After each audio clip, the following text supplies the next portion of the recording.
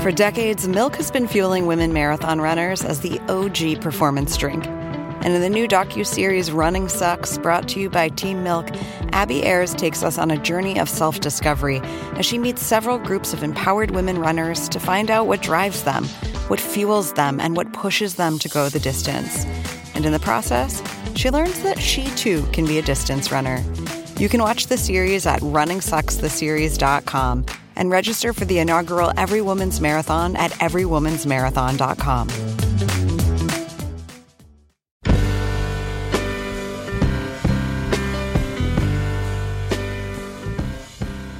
Just like put a trash bag on and then just glue whatever else is part of your costume around it. Hello and welcome to the Long Form Podcast. I'm Evan Ratliff from Atavist. I'm here with Aaron Lammer and Max Linsky from Long Form. I was just giving some Halloween costume advice. Yeah, man, we heard you. We heard you. Oh, you were already taping? Yeah, that's right. Oh, okay. You were actually espousing the benefits of spray adhesive, I think, in a more general sense. It's also cool if you just sit in a small room, just spray it. Spray it in the air. But before we talk about who Max this was going to be our serious take on the intro. This is the short one. So just a quick reminder to review the podcast in iTunes. If you listen to it on iTunes, we'd love to get some more reviews. We had some bad early reviews due to sound problems that have hopefully been resolved. So 5 stars, lots of adjectives. That's what we're looking for. Max, who did you talk to this week? I talked to Eli Saslow, and he writes for the Washington Post. We talked about a bunch of stuff, including, I think, the saddest newspaper story I've ever read in my life. And we also talked about what it's like to have Jeff Bezos as your new overlord. If you are trying to lord your new status over your friends, you might want to start an email newsletter with Tiny Letter from the good people at MailChimp. It's a simple, powerful way to get your message out. I think we have another sponsor. We do. Squarespace, our friends at Squarespace, the all-in-one platform that makes it fast and easy to create your own professional website or online portfolio. You can get a free trial and 10% off at squarespace.com by using the code LONGFORM8. And here is Max with Eli.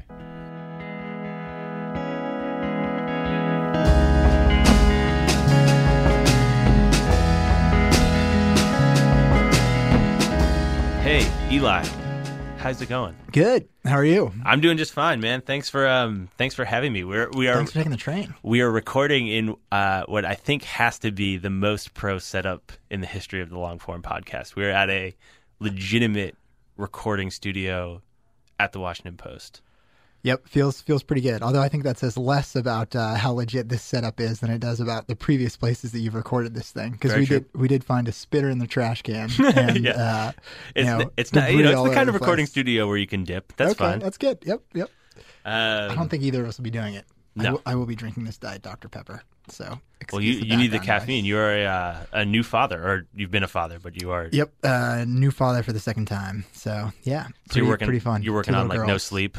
Yeah, working on minimal sleep. I'm gonna catch you off guard. You're gonna say something you shouldn't say. That won't be hard. Be hard. If you're gonna say something you shouldn't say, let's start right here. So, we're at the Washington Post. I walked into the lobby, and there was no giant Bezos head in the lobby. There's no Jeff Bezos shrine. I haven't seen any religious Bezos iconography since I got here. How's it feel? How do you feel about your new overlords? I mean, it's been weird for me because I've been my daughter, our second daughter, was born 3 days before the paper was sold. So I vaguely heard in process that it had been sold while we were coming home from the hospital with her. It's weird. I mean, less because it will have any immediate effect on my job than just the Grahams are. They're a part of this place in, I think, a really unusual way. And Don, in particular, who's been running it for a long time, is so personal, with the writers of the paper. I mean, he's just such a good dude. So that part of it is a little bit heartbreaking. I mean, he's sort of strange in his own ways and a little bit socially awkward, but he cares so much about the paper and about the people who write for it. He just likes to come down and sit at people's desk and ask what they're working on. And you always sort of felt like he had your back. So you've been here for a long time. When did you sort of when did he start taking an interest in you? When did you start getting the Graham treatment? The great thing about Don is like you don't have to be anything special or be doing anything special to get the Graham treatment. I mean, he knows everybody. I mean, I've been here for almost 10 years, and my first job here was I was writing about high school sports at like a far-flung bureau of the Post in Anne Arundel County. So basically, like I was writing high school volleyball gamers over and over and over, and occasionally after, were you giving those stories the Saslow treatment? Were you like writing the hell out of those stories? Crazy maybe. Finishes, turning in like 3,000 word game recaps. Yep, they were cutting a lot on the desk back then. But occasionally after these like 8-inch game stories, like between Broadneck and Anne Arundel High School, you would get a little note in your mailbox at the Post with Don's like handwritten note on his stationery saying like, "Great reading about the Broadneck game last night. Like, love that lead. Keep it up." Wow. He reads everything. So the things that the notes were about changed over the years, but the fact that he was like interested and a super close reader of the paper never changed. And he's also like, he's just. We started like a small little, this is kind of neither here nor there, but we started a little like writing not-for-profit mentoring program with a couple schools in Southeast at the paper. And Don is like, he's been so all in on that and, basically keeps the program afloat with his own personal help. And he's just a super generous guy. So I'll miss having him be around all the time. His rooting interest is genuinely in the Post doing well. I mean, I think that came through in all the stuff when the sale went down. The other thing that I guess people were more split was sort of the reaction to Bezos as a buyer, and there was a lot of sort of like typical journo press cynicism stuff. Yep.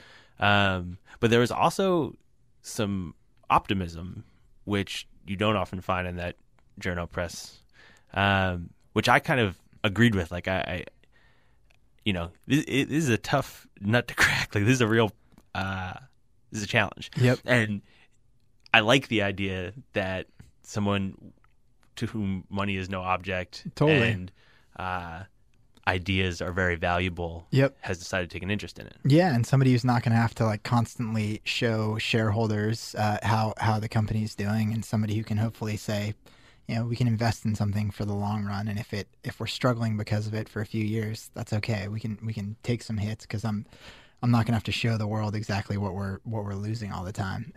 So yeah, I'm hopeful about it. I mean, also, I just have become, probably all of us, like, and I still feel relatively new to this whole industry, but even 10 years in, and especially like the 10 years that it's been in journalism, like there's always so much to feel defeated about, and there's always just everything's changing and changing quickly. But the truth is, like, I spent a lot of time kind of worrying about that, and it can definitely stress you out. But for me, it's like I can't control any of that stuff. So basically what I always try to do is say, what I can control is like the next story that I'm working on, and try to make it as good as I can, and try not to worry about the other shit. Because otherwise then it becomes a part of the work, and that's not good for anybody. I mean, the best thing I can do for the paper is to try to write every story as well as I can. I can't worry about the other stuff. I think there's every reason to be hopeful until we learn otherwise. Right. So that's kind of what it feels like right now. That's a good way to put it. This is the only place you ever worked. This is, yep. I interned at the Star Ledger in New Jersey and at the Buffalo News. So wrote for those places, and now I've got a fun kind of side thing where I do some long stories for ESPN the magazine. But this is basically the only place I've ever worked. So how did you go from writing, high school volleyball stories to doing like the Sunday takeouts? I'm not really sure. Basically I knew when I got here, I always kind of knew the type of journalism I wanted to try to do. Did you always know you wanted to be a journalist? No, not really. I mean, I went, I grew up in Denver. I went to Syracuse because I thought I was kind of interested in journalism, but mostly like the financial aid was really good. My dad is a middle school English teacher, so I'd been rewritten a lot, like in middle school and high school. And my my mom teaches special ed in elementary school.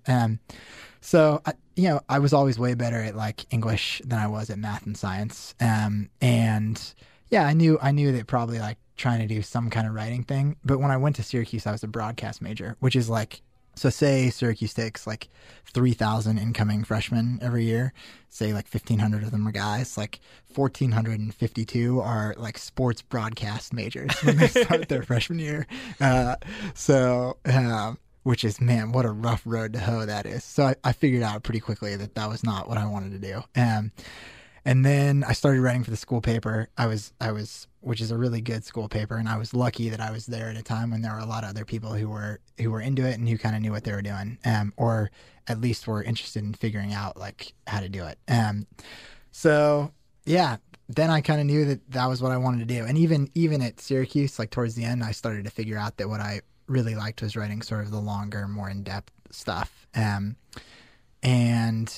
even though my first job here was like the high school volleyball far-flung bureau, like I would always just sort of, aside from that job, I would try to write like one story every month or two. They would be like a longer story about something different, and just try to push them to get it in the paper somehow. Was it that like newspaper narrative style that was appealing to you? Or I feel like there is a difference between writing these kinds of stories for magazines and writing them for newspapers. There's some stylistic differences. Was that newspaper style more appealing? I don't think I knew. I don't think I really knew the difference. And I think probably in then, I mean, do you think there's a difference? Definitely I do now. Yeah. And what do you think the difference is?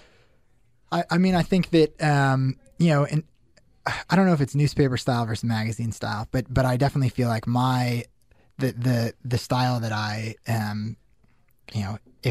if I can even say I've developed a style, the way I like to write is to sort of keep myself pretty far out of the story and have have the characters of the story come first. The truth is, like, it's not even saying that there's a narrative newspaper writing style is maybe like an overgenerous claim at this point, because there's not a ton of narrative newspaper writing. But what I usually try to do is sort of present a story through scene and dialogue with the characters at the center of it. And of course, like when you're writing a story, you're always at the center because you're deciding everything about it. But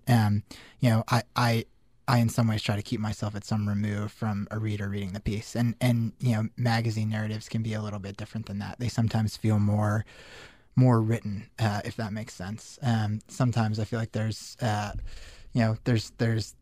little bit more of a writer's imprint, on some aspects of the piece. Do you feel less comfortable with that stuff when you're doing it for ESPN? No, I don't. But to be totally honest, it's not.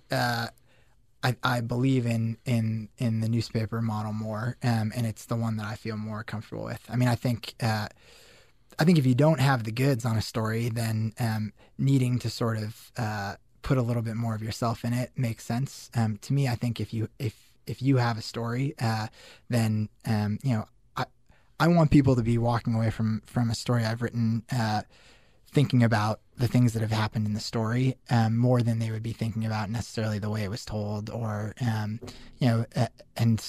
that sounds way more humble than I am. I want them to think that it's well written, and I want them to think I did a good job. But the truth is, I want the story and the characters to come first. And sometimes I feel like when I am writing the other way, to me sometimes it feels like trying to overwrite something, and it's because I don't have it. I haven't gotten it there yet. There are some magazine writers who I read and totally admire who can do both in their best. Whether it's like Junod, Falling Man, or right. tons of those where they people like that can their writing can elevate a story that already is great. I don't have those moves yet. But I think that's kind of the difference. Are you in a position at the Post where you can, like, in effect, kill a story if you don't have the goods? Right. Yeah. It can't always be that good. Right. Sometimes they don't work out. Are you in a spot where you can kill them? Yeah, I'm in a spot where I can kill them. But more than that, I'm in a spot where I have the luxury of taking a luxury that's rare here of taking the time to make sure that I get them right. And usually that's time spent not on the back end, but time that's spent on the front end, making sure that when I know the story I want to go after, so much of reporting is really pre-reporting and figuring out, okay, here's this general big idea I have for a story. Where is the place that it makes sense to tell that story? Who are the characters? What's the timing?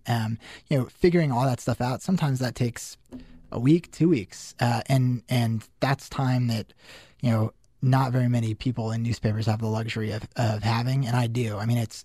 So let's use. I'm going to keep talking about this for a second. So let's use Life of a Salesman as an example. So give us like the quick preamble for people who maybe haven't read that story. Okay, cool. So that in some ways like a reporter's worst nightmare a little bit. The editors of the paper decided like we needed to do a really big story about sort of like the state of the American dream, which even just saying that out loud sounds like, holy shit. Yeah. Really, what happens when like right, you get that call? Right. Not only does that sound like horrifically corny, but what?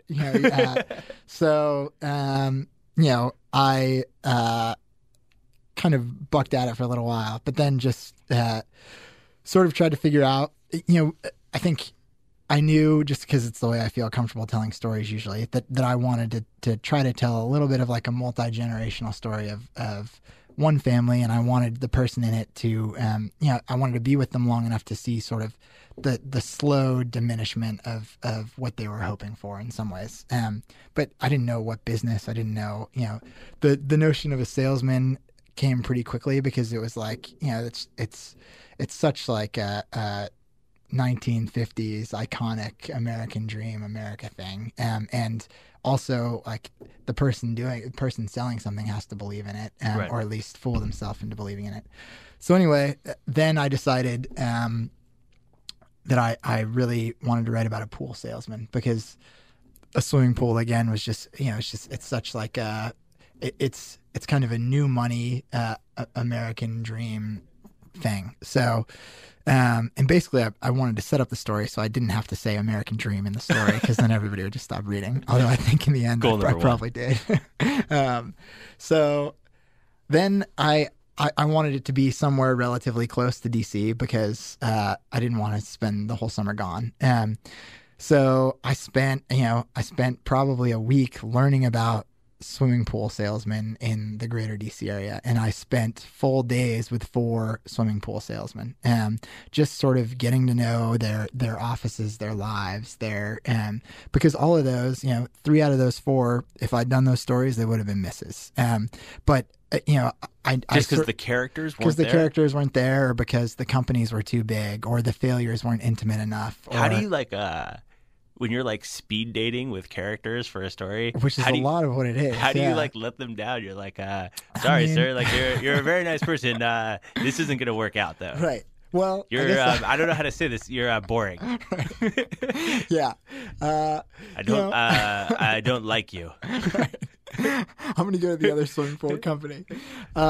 The truth is, to some of them, it's probably a relief, because if they knew the amount of time I spent with poor Frank Ferretti, they would probably be very glad not to have me tagging around all summer. But sometimes it's not like any of those days are ever wasted, because every time I was learning more about the industry that I was going to be writing about, I was sort of anchoring myself more in the story. And some of that stuff, learning about the other companies, ended up being useful in the story. So I guess one way I do it is by initially when I made those approaches, I wasn't calling all 4 of those people and saying, I might want to spend the whole summer writing intimately about your life. I was saying, hey, I'm really trying to learn about the pool business, sort of what's going on with the pool business. Can I come spend a day? So there wasn't too much letting down that had to be done. Sometimes there's more. But so one of those 4 days was with Frank. This character immediately felt right, because it was a business that had been in the family, that had been doing better, that now was doing worse. His dad, who'd run the company, was dying. He was sort of like seeing his own ambitions for the company get smaller, but still kind of holding on. Was he upfront with you about that situation No, early on? it took a long time, and it. Because I mean, I feel like for a salesman, like the last thing you want to do, a guy from the Post shows up, you don't want to be like, Right. Yeah, it's in the grepper. Yeah, I mean that story. Like, I'm proud of the end product, but many times in the process, that story was a nightmare because he was hesitant to do it. So it took a week of him thinking about it, me explaining again and again what I wanted to do and why I wanted to do it, before he sort of decided he wanted to do it. And then there were many other characters in the story who at some points I thought would be big characters in the story. His brother, who had lived in like a mansion near the beach, and his life had changed in all these really symbolic ways, who just they were like half in and then they were all out. So there were a lot of like frustrations with that, because for Frank, it was, he was, I'm sure part of him was self-aware enough to know that like, holy shit, this company is crumbling. But he also had to be such an optimistic guy to do his job every day that he was still saying 100 pools this summer. And only after, going out on a dozen sales calls with him did I begin to get sort of the real thing. And that's the other thing about having stories that don't miss. Mostly it's just they take time. If I'd gone on 2 sales calls with Frank, I never would have gotten the real sense of what a sales call was like. But finally, like, people get comfortable and you get to glimpse some more real things as the days go on, whether with that story or any story, really. I feel like the second day is always better than the first, and that rule kind of holds true the more days you're there.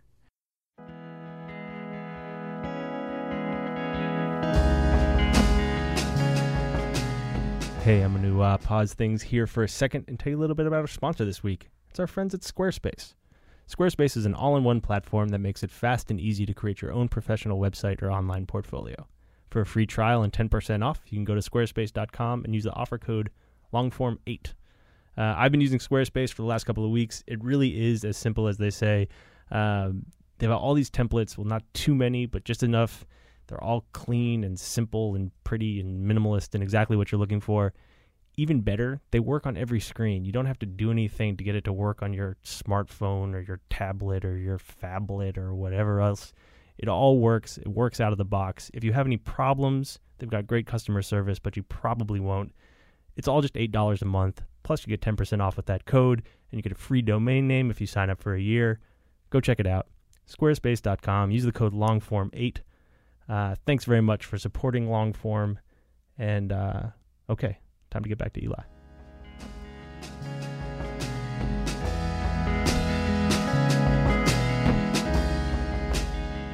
Is that how most of your stories come about? Like, I feel like the Post is in this interesting place where it's both sort of a national newspaper and less so than it maybe once was. That story was a national story, but it was also in your backyard. Sure. Are a lot of the stories that you're being assigned, are those things coming down that are like, let's try and sum up the American dream. Let's try and do something. Luckily, not too often, but it happens. I mean, there are definitely sort of. I'm not assigned stories too often, but sometimes what I am tasked with is sort of concepts. Right. Yeah, I mean, I guess what I'm talking about. So you're like assigned an idea, theme. Right? Yeah, and that's I would say more than half of my stories are not that way. They're at least I'm the one who's coming up with the concept, but almost all the stories, it might be just a weird method of doing things. But for me, oftentimes reporting begins as like a funnel where you sort of have this, you have this idea or this concept, and you're kind of drilling down on exactly the place and the way to do it. And you're doing it in a way that you make sure is fair and representative of what you're writing about. But often what I'm doing for the Post is taking big issues, because that's what we want to write about, and making them personal or intimate. And so that usually starts with not with the person, but with the big issue, and like, how can I tell this story in a narrative way? How did you find the last food stamp story, which was about a summer program in, where exactly was it? It was in rural Tennessee. Rural Tennessee, right. Kind of like northeast Tennessee. So that was similar in that I knew that I the place where food stuff has changed the most is like childhood food insecurity has gone up more than anywhere else. We spend more money on it than basically anything else when you factor in the way food stamp money spent and stuff like that.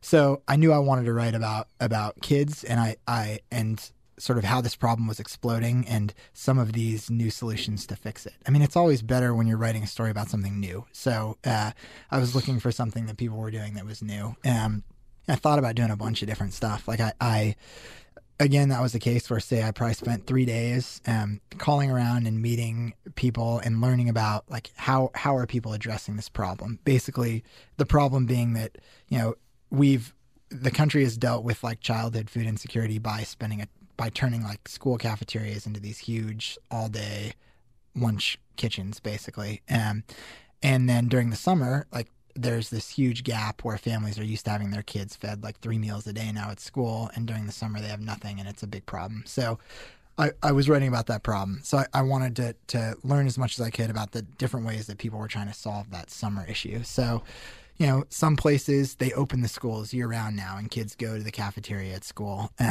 Some places, you know, do feeding kitchen. Some places deliver meals just door to door to kids. And then, you know, one other thing that's starting to happen, is that places turn their school buses into these sort of bread trucks to take meals out. And when I heard about that one, it's pretty obviously appealing, because it's like a very concrete kind of thing. I mean, a bus that just is turning into a lunch truck and going out into the hills of rural Tennessee feels like almost it's such a desperate image.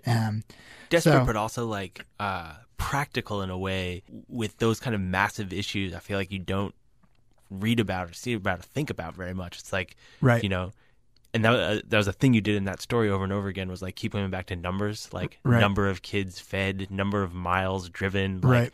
Number of ounces of carrots, yep, totally. like because at the way that feeding people works at a federal level is it's all numbers, and it's huge, massive numbers. You know, I mean, and it's every single person who's feeding one of those meals and getting reimbursed by the government for it is sending those numbers exactly for every meal they serve. So, yeah, I mean, and then, you know, so you do all that work to report to the right spot, and then you just go and you get on the bus. And, you know, for 2 days, I rode the bus having no idea, like, if I was going to write about a family, what family I was going to write about. But just being on the bus, like, allowed me to begin meeting characters and families that way. And that's sort of a different part of auditioning characters a little bit, I guess. Yeah, I mean, that's the more worthwhile part of reporting sometimes, or just the part that people talk about less, is the figuring out that it's the bus that you want to get on. The more fun part, and probably the more natural part to a lot of us, is then,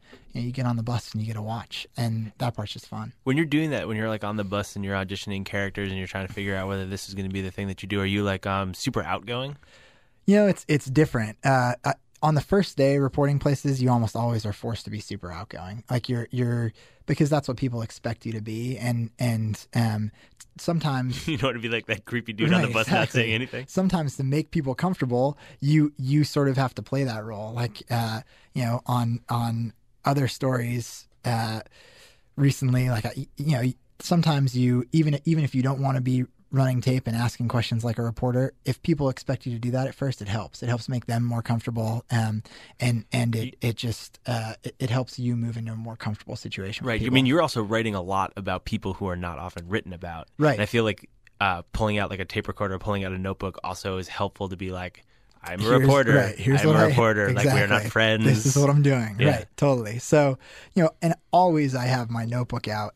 People just get used to it. But it is, so at first I'm outgoing. I'm explaining to people what I'm doing. But hopefully, like, you get into a situation where then people are so used to you being on the bus that instead of always wanting to talk to you or expecting you to talk to them, they begin to talk to each other. And you know, that's when it begins to feel like you're watching something a little bit more real and something that's a little bit less sort of like a scene that you're a part of, if that makes sense. Totally, yeah. You're in a situation where you're getting like this incredible luxury of time, man. Yep. You're getting to come up with, you know, big issues and drill way down and try people out and go run down possible stories and pull back and audition boring pool salesmen. Totally.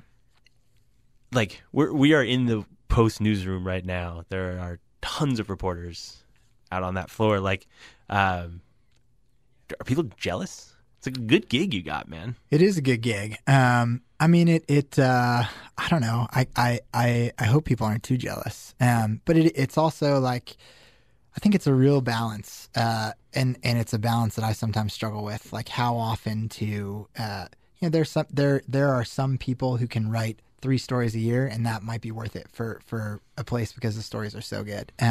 For me, if I was only writing that frequently, I think I would put so much pressure on myself to have those stories be perfect that the anxiety would not be super fun. So I guess what I try to usually do is have a rhythm where, I might only have one sort of those bigger stories every 6 weeks or so, a month, whatever.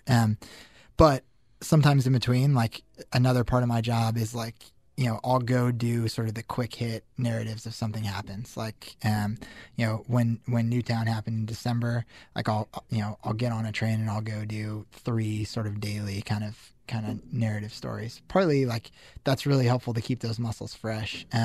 It also is just, it's good to be reminded every once in a while that you work in a newspaper and it comes out every day, not just on like the every 5 Sundays when you write a story. Right. It's also good to remind people that you work good at the to remind newspaper. your bosses. Yeah, exactly. You just mentioned the story that you wrote about Newtown. I have a confession to make, which is that another editor on Longform read that and posted it before I had a chance to see it. And she emailed me and said, this is the most devastating thing I can remember reading. So that was her email. And it was already on the site, and I just couldn't bring myself to read it. And so I knew I was coming down here, and I emailed you a couple weeks ago and was really excited to talk to you and stuff. And I went back and read all of the stuff that I already read of yours and all this ESPN stuff and like Ramil Robinson, all this old stuff. And I still couldn't bring myself to read that story. And I was like, I was with some friends last night and told them I was coming down today and was going to talk to you. And they were all like, man, that Newtown story. And I was like, yeah. Because I didn't want to like admit that I hadn't read it, And then Eli, man, I read that story on the train. I read the story I read that story twice in the last, literally, like I read that story twice in the last 2 hours.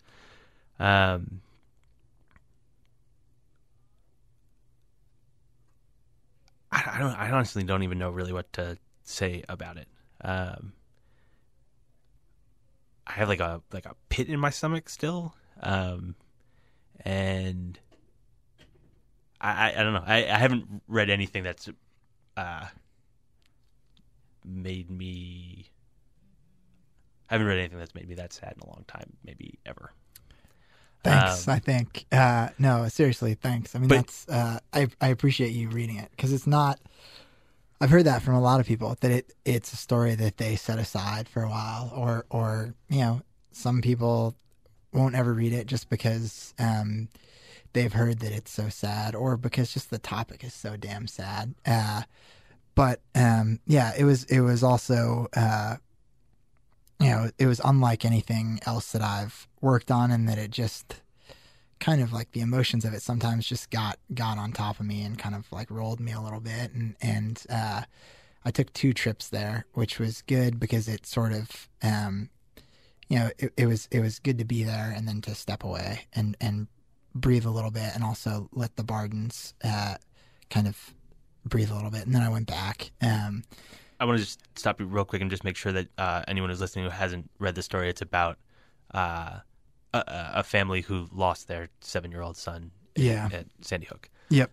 Daniel Barden was the kid's name. And it really... And it was a couple of months after the shooting. Yeah, even more. 4 or 5. Yeah, 5 months probably. I mean, and that story, was a really simple story idea, because it was basically, so I'd been to Newtown the first 4 days after the shooting. It was overwhelmingly sad, but in a much different way, because it was like the mass of the tragedy was overwhelming and horrific, but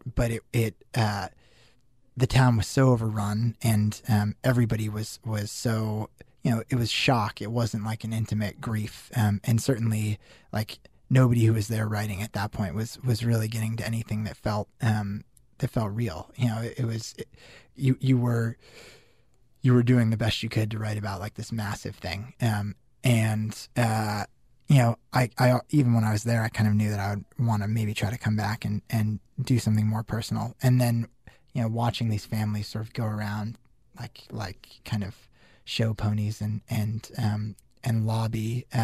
Show ponies isn't right, because they want to be doing it because they don't know what else to do. And then watching that stuff not work out, and knowing that they were going back to this, to just the smallness of it. I mean, that's the thing that I still can't really get my head around, is how being there that first time, it felt like what isn't this going to change? And it was just, it was so big. And then to be with them 5 months later as they're like enduring these moment of silence at the Delaware State Senate for bills that don't really do much for them. It's just, it had gotten so small that it felt like the right time to go write about it. So that was another case of like, there are about 6 families who lobby. I spent a couple days just watching tape of every interview any of those families had done to sort of get a little bit of a feel for them. And there were 2 that sort of stood out to me, and the Bardens were one of them. And it took a while also for them to decide that they wanted to do it. What's your approach? I mean, part of the subtext of that story was that they are. Well, the subtext. Part of what that story was about was all these sort of myriad ways that they're trying to do something, trying to respond, trying to have some impact, and it starts with them working on a Mother's Day card, which is the latest in this long string of things, some of which feel exploitative. Yeah. How do you come to them and sort of make your pitch? How do you frame that? And then also, is there a part of you when you're having that conversation, when you're thinking about that story, that's like, am I doing the same thing? Yeah, definitely. I mean, there's that the second part of that question for sure is something I always struggle with a little bit. Like, it's a really interesting and unusual relationship to be with somebody as a reporter, whether it's with the Bardens or whether it's being on a bus all day in Tennessee with a bunch of kids who don't have enough to eat, and then at 10 o'clock when the reporting day's over, going back to the hotel and getting room service. I mean, it's just there's sort of a contrast sometimes in what we do that just feels a little bit shitty. I think what I always try to tell myself, and of course, hopefully, like if we're writing stories honestly and illuminating something, then that serves the greater good in some abstract way, we hope. But yeah, that's always on my mind. With the Bardens, with making the approach, I think usually for me the best approach that works is just a really sort of upfront one where it's I think people when they're written about, they want to know that it's being done right too. And I explained to them that I was going to be writing about Daniel, but really what I wanted to write about was them and their family. And I didn't want to just do another story. I wanted to stay with them for long enough and be with them for long enough to do justice to sort of this moment in their life. The one kind of other access advantage, I guess, that I had with the Bardens is that their whole hope in this thing is that, like, maybe somehow if people can feel what they're going through for even fractionally for a millisecond, it will make them think about the way that the gun culture in the country works. And that's what they want. So they want people to understand what they're going through. I was saying that I, as honestly as possible, good and bad, wanted to write about what they were going through. And it takes so much courage for people to say yes to something like that. So I'm always incredibly grateful and a little bit surprised by how willing people are sometimes to open up their lives. There are so many moments in that story, both really small details and sort of larger moments, like when they're on the floor in Delaware, that are just so brutal, man. There's no silver lining. Like there's no. Okay, hold on one second. Okay. Yeah, we can wrap up soon. Is there another place we can go? We can probably go to the library. Okay, yeah. Okay, this might sound a little different because Eli and I were just unceremoniously kicked out of the nicest place that the Longform podcast has ever been recorded. You can tell I have some serious sway around here. Yeah, into still very nice. We're in the Washington Post library, but we're back on the old microphones, and it might sound a little different. So anyway, we were also interrupted. Maybe that was a good thing because I think I was about to start crying. I'm glad we didn't have the first podcast cry. Yeah, first podcast cry. But we were talking about your Newtown story, about the family who lost their 7-year-old. And what I was saying was that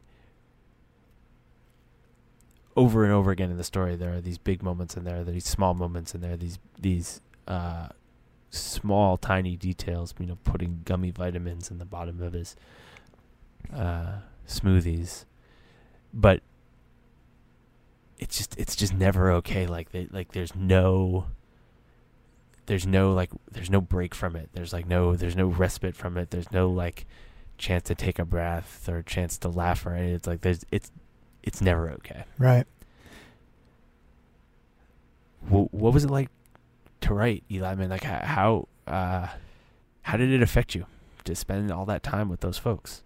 It was, it was really hard, but I feel, I feel guilty even saying that, or I feel like it's not really my place to complain about it being hard for me to write, because I wrote the story and then I got to leave it. And even when I was writing the story, I was only experiencing what they were experiencing in a super fractional way. So, the hard part was that it was a story where you're right. There are no breaks. There's no, it is this relentless sort of bottomless pain.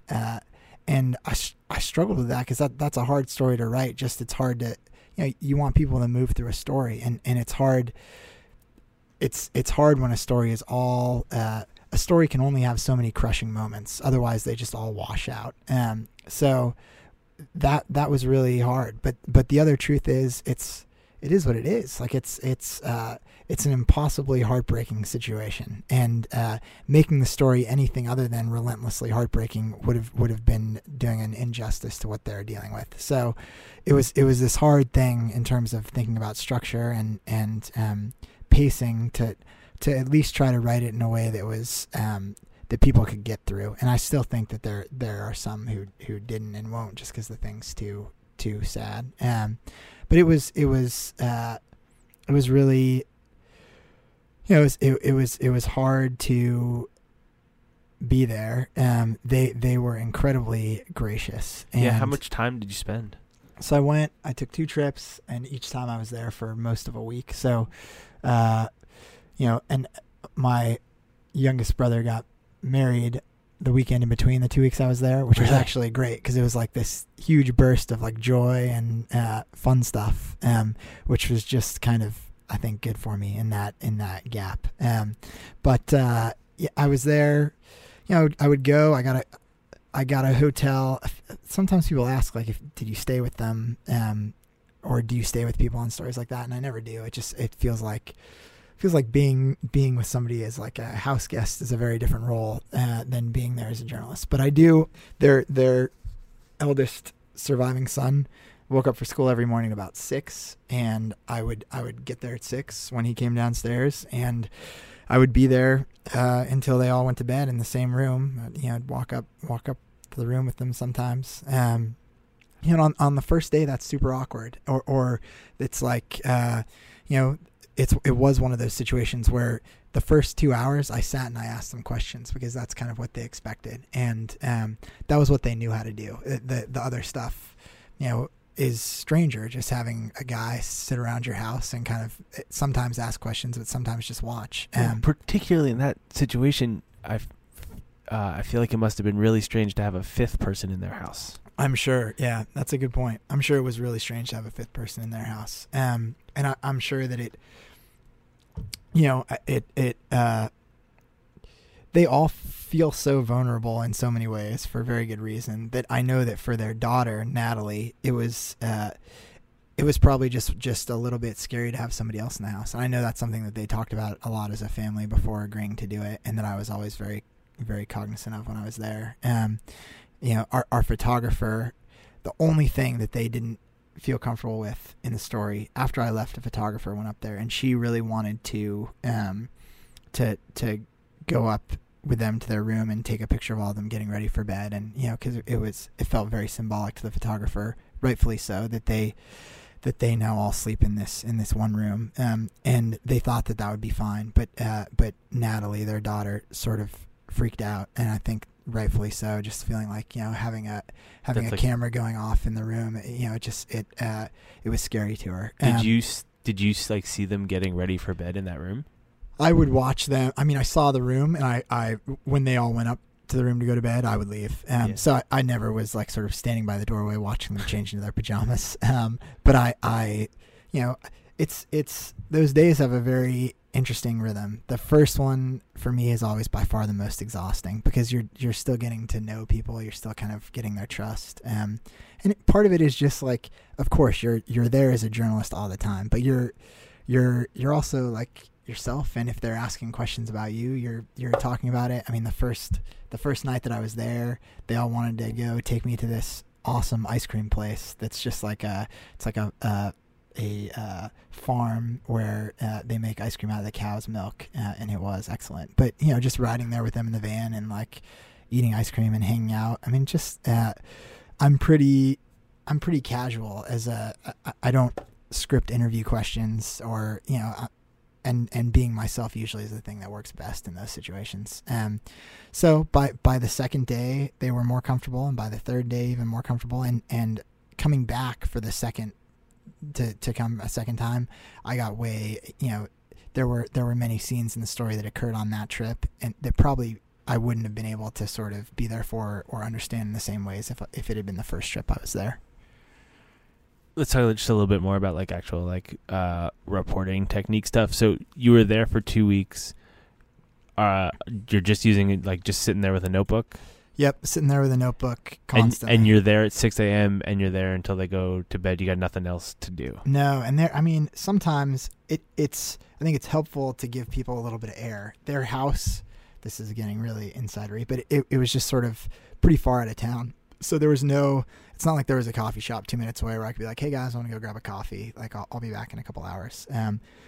But what they did have was they had a room in their house where like all this stuff that came in the mail for Daniel, all this like weird stuff that happens in a tragedy like this, they just sort of stored it in this room, and they never went in there. They couldn't really bear to, but they felt comfortable with me going in there and understood that me being in there and looking through some of this stuff was helpful. So sometimes when I could just sense that it was time for me to walk away for a little while, I would go into that room and I would sort of sift through some of the mail that came in and give a little space by doing that. But yeah, I mean, I would come and I would stay with them until they went to bed. I mean, and that's there's one scene in the story in a diner where they go for breakfast, where this mother of another kid who had been a classmate of Daniel's the previous year and who had survived by hiding in another bathroom during the attack, they happened to come into this diner for breakfast and For his birthday breakfast. Which was this totally the most crushing reporting moment. You know, it's sitting in that diner with them while that was happening was, I mean, those are the moments that you know are important and that you work for, but they're also like, you know, that was, I hope I don't have another like sort of 10 minutes of reporting that's that is just as just watching that heartbreak, you know, just brutal, because it's like I'm the good news is I'm totally inconsequential to them in that moment. They have way bigger fish to fry, and they're thinking about things way beyond me being there with them. But just sort of, I'm kind of trying to disappear into that moment. I don't want to breathe loudly because I don't want to, you know, I don't deserve to change the air in that moment. So it's like just kind of sitting there and watching that play out.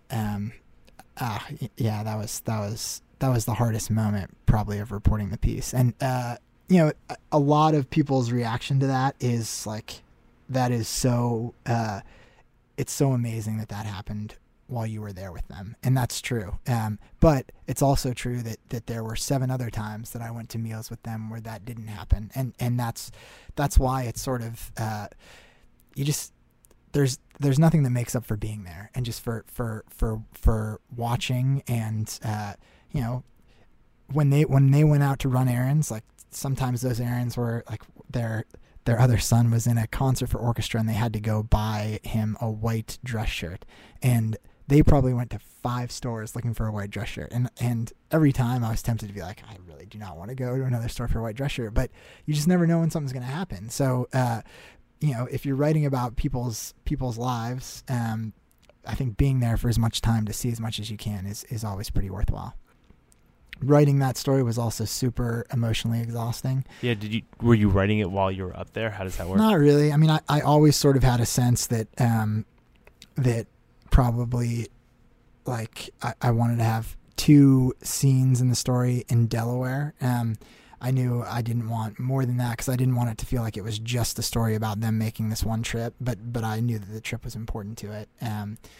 You know, I what I do just process-wise on a trip like that is I always have my notebook out, and all day I'm just taking notes. And the worst part for me of trips like that is at night when I get back to the hotel, I type up all my notes from notebook onto computer, because you know that just sort of jogs things and writing ideas that are useful later, and not doing it right then, I get scared that I'm gonna, you know, some of those notions will disappear. But it's also like the last thing that you want to do when you're tired from reporting is come back and you know, type 3,000 words from a day into your laptop. But that's, you know, it also then at the end of sort of typing stuff up, it kind of gives me a sense of what I'm still missing and what I still need for the next day. And so you can kind of begin the next day of reporting with, you know, at least a list of notions in your notebook of some of the things that you feel like you still really want to understand. So you waited until you were done with all the reporting to go back and write it? I really always do. I don't think I've ever been out reporting a story on the road and just written a scene. I just don't see things that clearly, that quickly. When you sit down to write it, do you know where you're going to start? One of the things that I was really struck by rereading your stuff was you got these great leads, man. All the leads are Thanks, man. They get at, I think, what we were talking about earlier, where like you know, you're starting with these like big ideas or these big issues that you want to touch on and drilling way down. I found that almost always you were sort of hinting at the big issue and also making it very clear that it was going to be a very sort of specific story. Right. Do you have an idea, like when you sat down to write this story, did you know where you were going to start?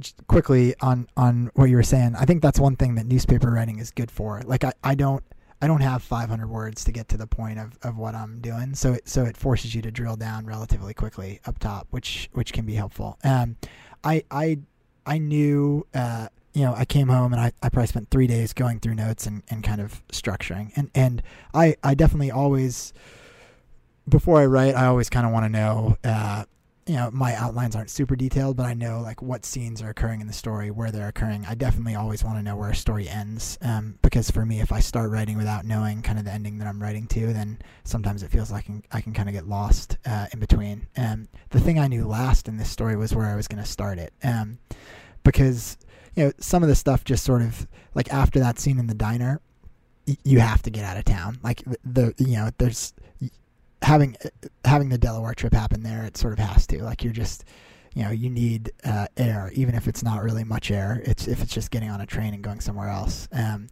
I knew the ending of the piece when this neighbor comes over in the morning during this awful hour, and Mark sort of in his head is going back through that morning,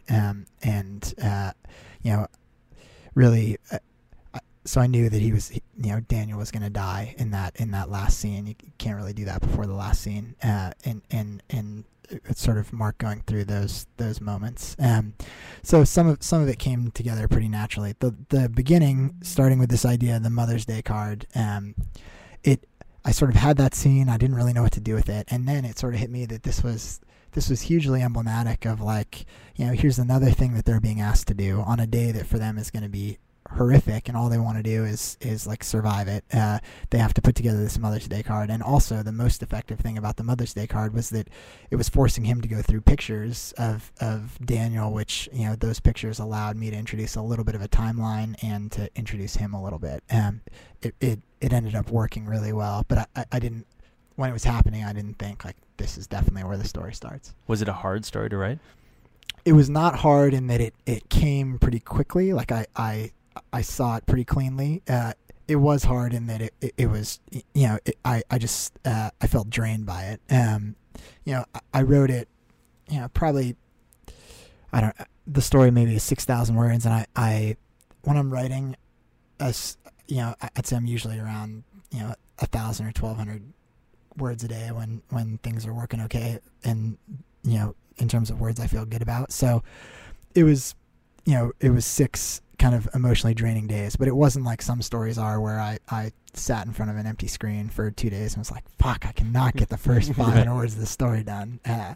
Sometimes like either writing for me will go pretty smoothly, or it will be like spend like 2.5 days fighting the first like scene of a story, and then like, then it moves more quickly. I have this like little like sort of way I trick myself into convincing myself that time is productive. Like I'd like to think that every story has like this predetermined amount of time that it's going to take. Like, somebody knows like this story, no matter what I do, it's a 6-day. Yeah, this is a 6-day story. So like, even if for the first 3 days I've done nothing, like I've passed 3 of the 6 days or 3 of the 8 days or whatever it is.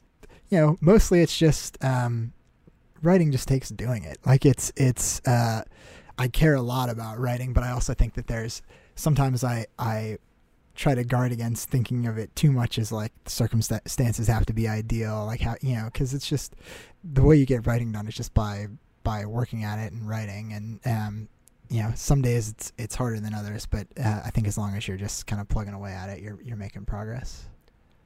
What was their reaction to the story when it came out?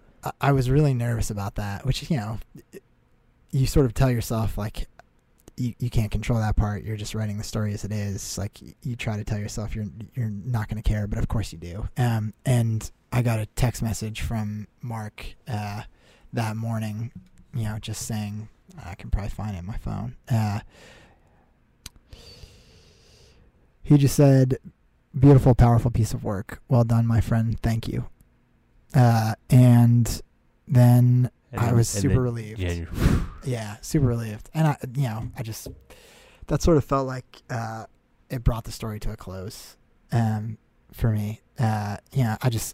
I would have, it would have torn me up if they felt like it was wrong, or if it was, it had been sort of, it hadn't reflected things right, or it had been unfair to them in any way. So they came to DC with some other Sandy Hook people after it ran for about a week to do more, like to meet with more people on the Hill. I don't think it moved anything for them, but they they've been continuing to hit the ground. They went to Illinois, state to state. That's just.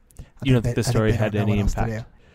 I think it definitely had an impact. I think that what they want to get done is to change in some ways the gun laws in the country. I'm not sure. I'd like to think a story could impact things on that big of a level. I think it reopened some avenues of conversation for them, and I think it made some more people feel what they were going through. So I think it made some more people aware. But I don't think Obama's going to be signing any new gun laws in the next months. Holding up a copy of the Washington Post, or unfortunately Daniel Barden's picture. But I know that they'll keep at it. Was that might have been their goal? Was that your goal? No, that wasn't my goal. I mean, if you go into stories with the goal being what will happen once the story runs, I think you're setting yourself up for disappointment every single time. And that's not my job. I mean, my job is to write things the way they are, in a way that makes people feel them, and then to let people who know more than I do, and whose job is to do things like changing those things, to hope that this work informs them and allows them to do their jobs better. The one key thing about the Newtown piece, what I didn't want it to be was an advocacy piece. I didn't want it to be, I wanted it to be what it is and what they're going through. And I didn't want it. There's one section in the story where I'd written it originally in a way that sort of made it feel like it was my opinion that the Delaware law was really small. And Finkel, the editor on the story, very smartly recognized that that wasn't working, and the way that it would work was to sort of make it that Mark was looking through the bill and seeing how small it was, because what I think about things or what should happen to them, it doesn't really matter. It's small compared to the Bardens or others who've been affected by stuff.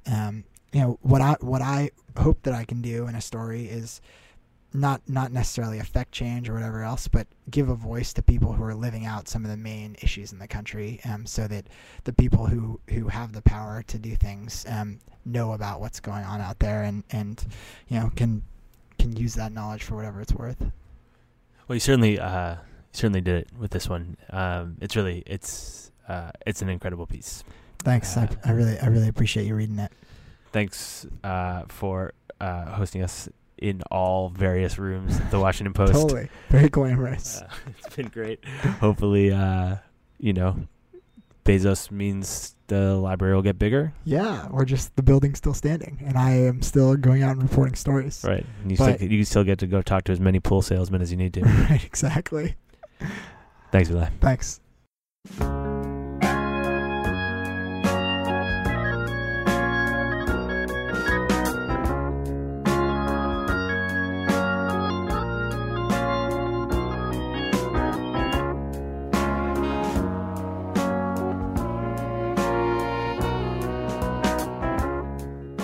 Thanks for listening to Longform. I'm Max Linsky. My co-hosts are Evan Ratliff and Aaron Lemmer. Our fantastic editor is Lauren Kirchner. Robin Jodlowski also helped out with this episode. Thanks so much to Eli Saslow for taking the time. Thanks also to Shawnee George, who helped us at the Washington Post set up in that fancy recording studio. Thanks to the Post in general for hosting me. Thanks to our sponsors. Thanks for listening. Many more thanks. Thanks. We'll be back next week. I'm a fool to do your dirty work. Oh yeah. I don't want to do your dirty work no more. I'm a fool to do your dirty work. Oh yeah.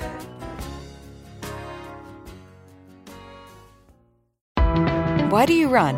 Why does anyone? I always thought that runners loved running, and that's not the case. Most runners hate running, but they choose to do it.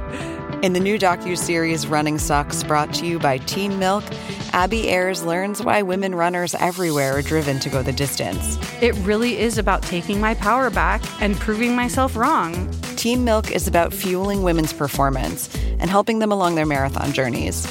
You can sign up now for the inaugural Every Woman's Marathon taking place in Savannah, Georgia on November 16th, 2024. Learn more and register at everywomansmarathon.com.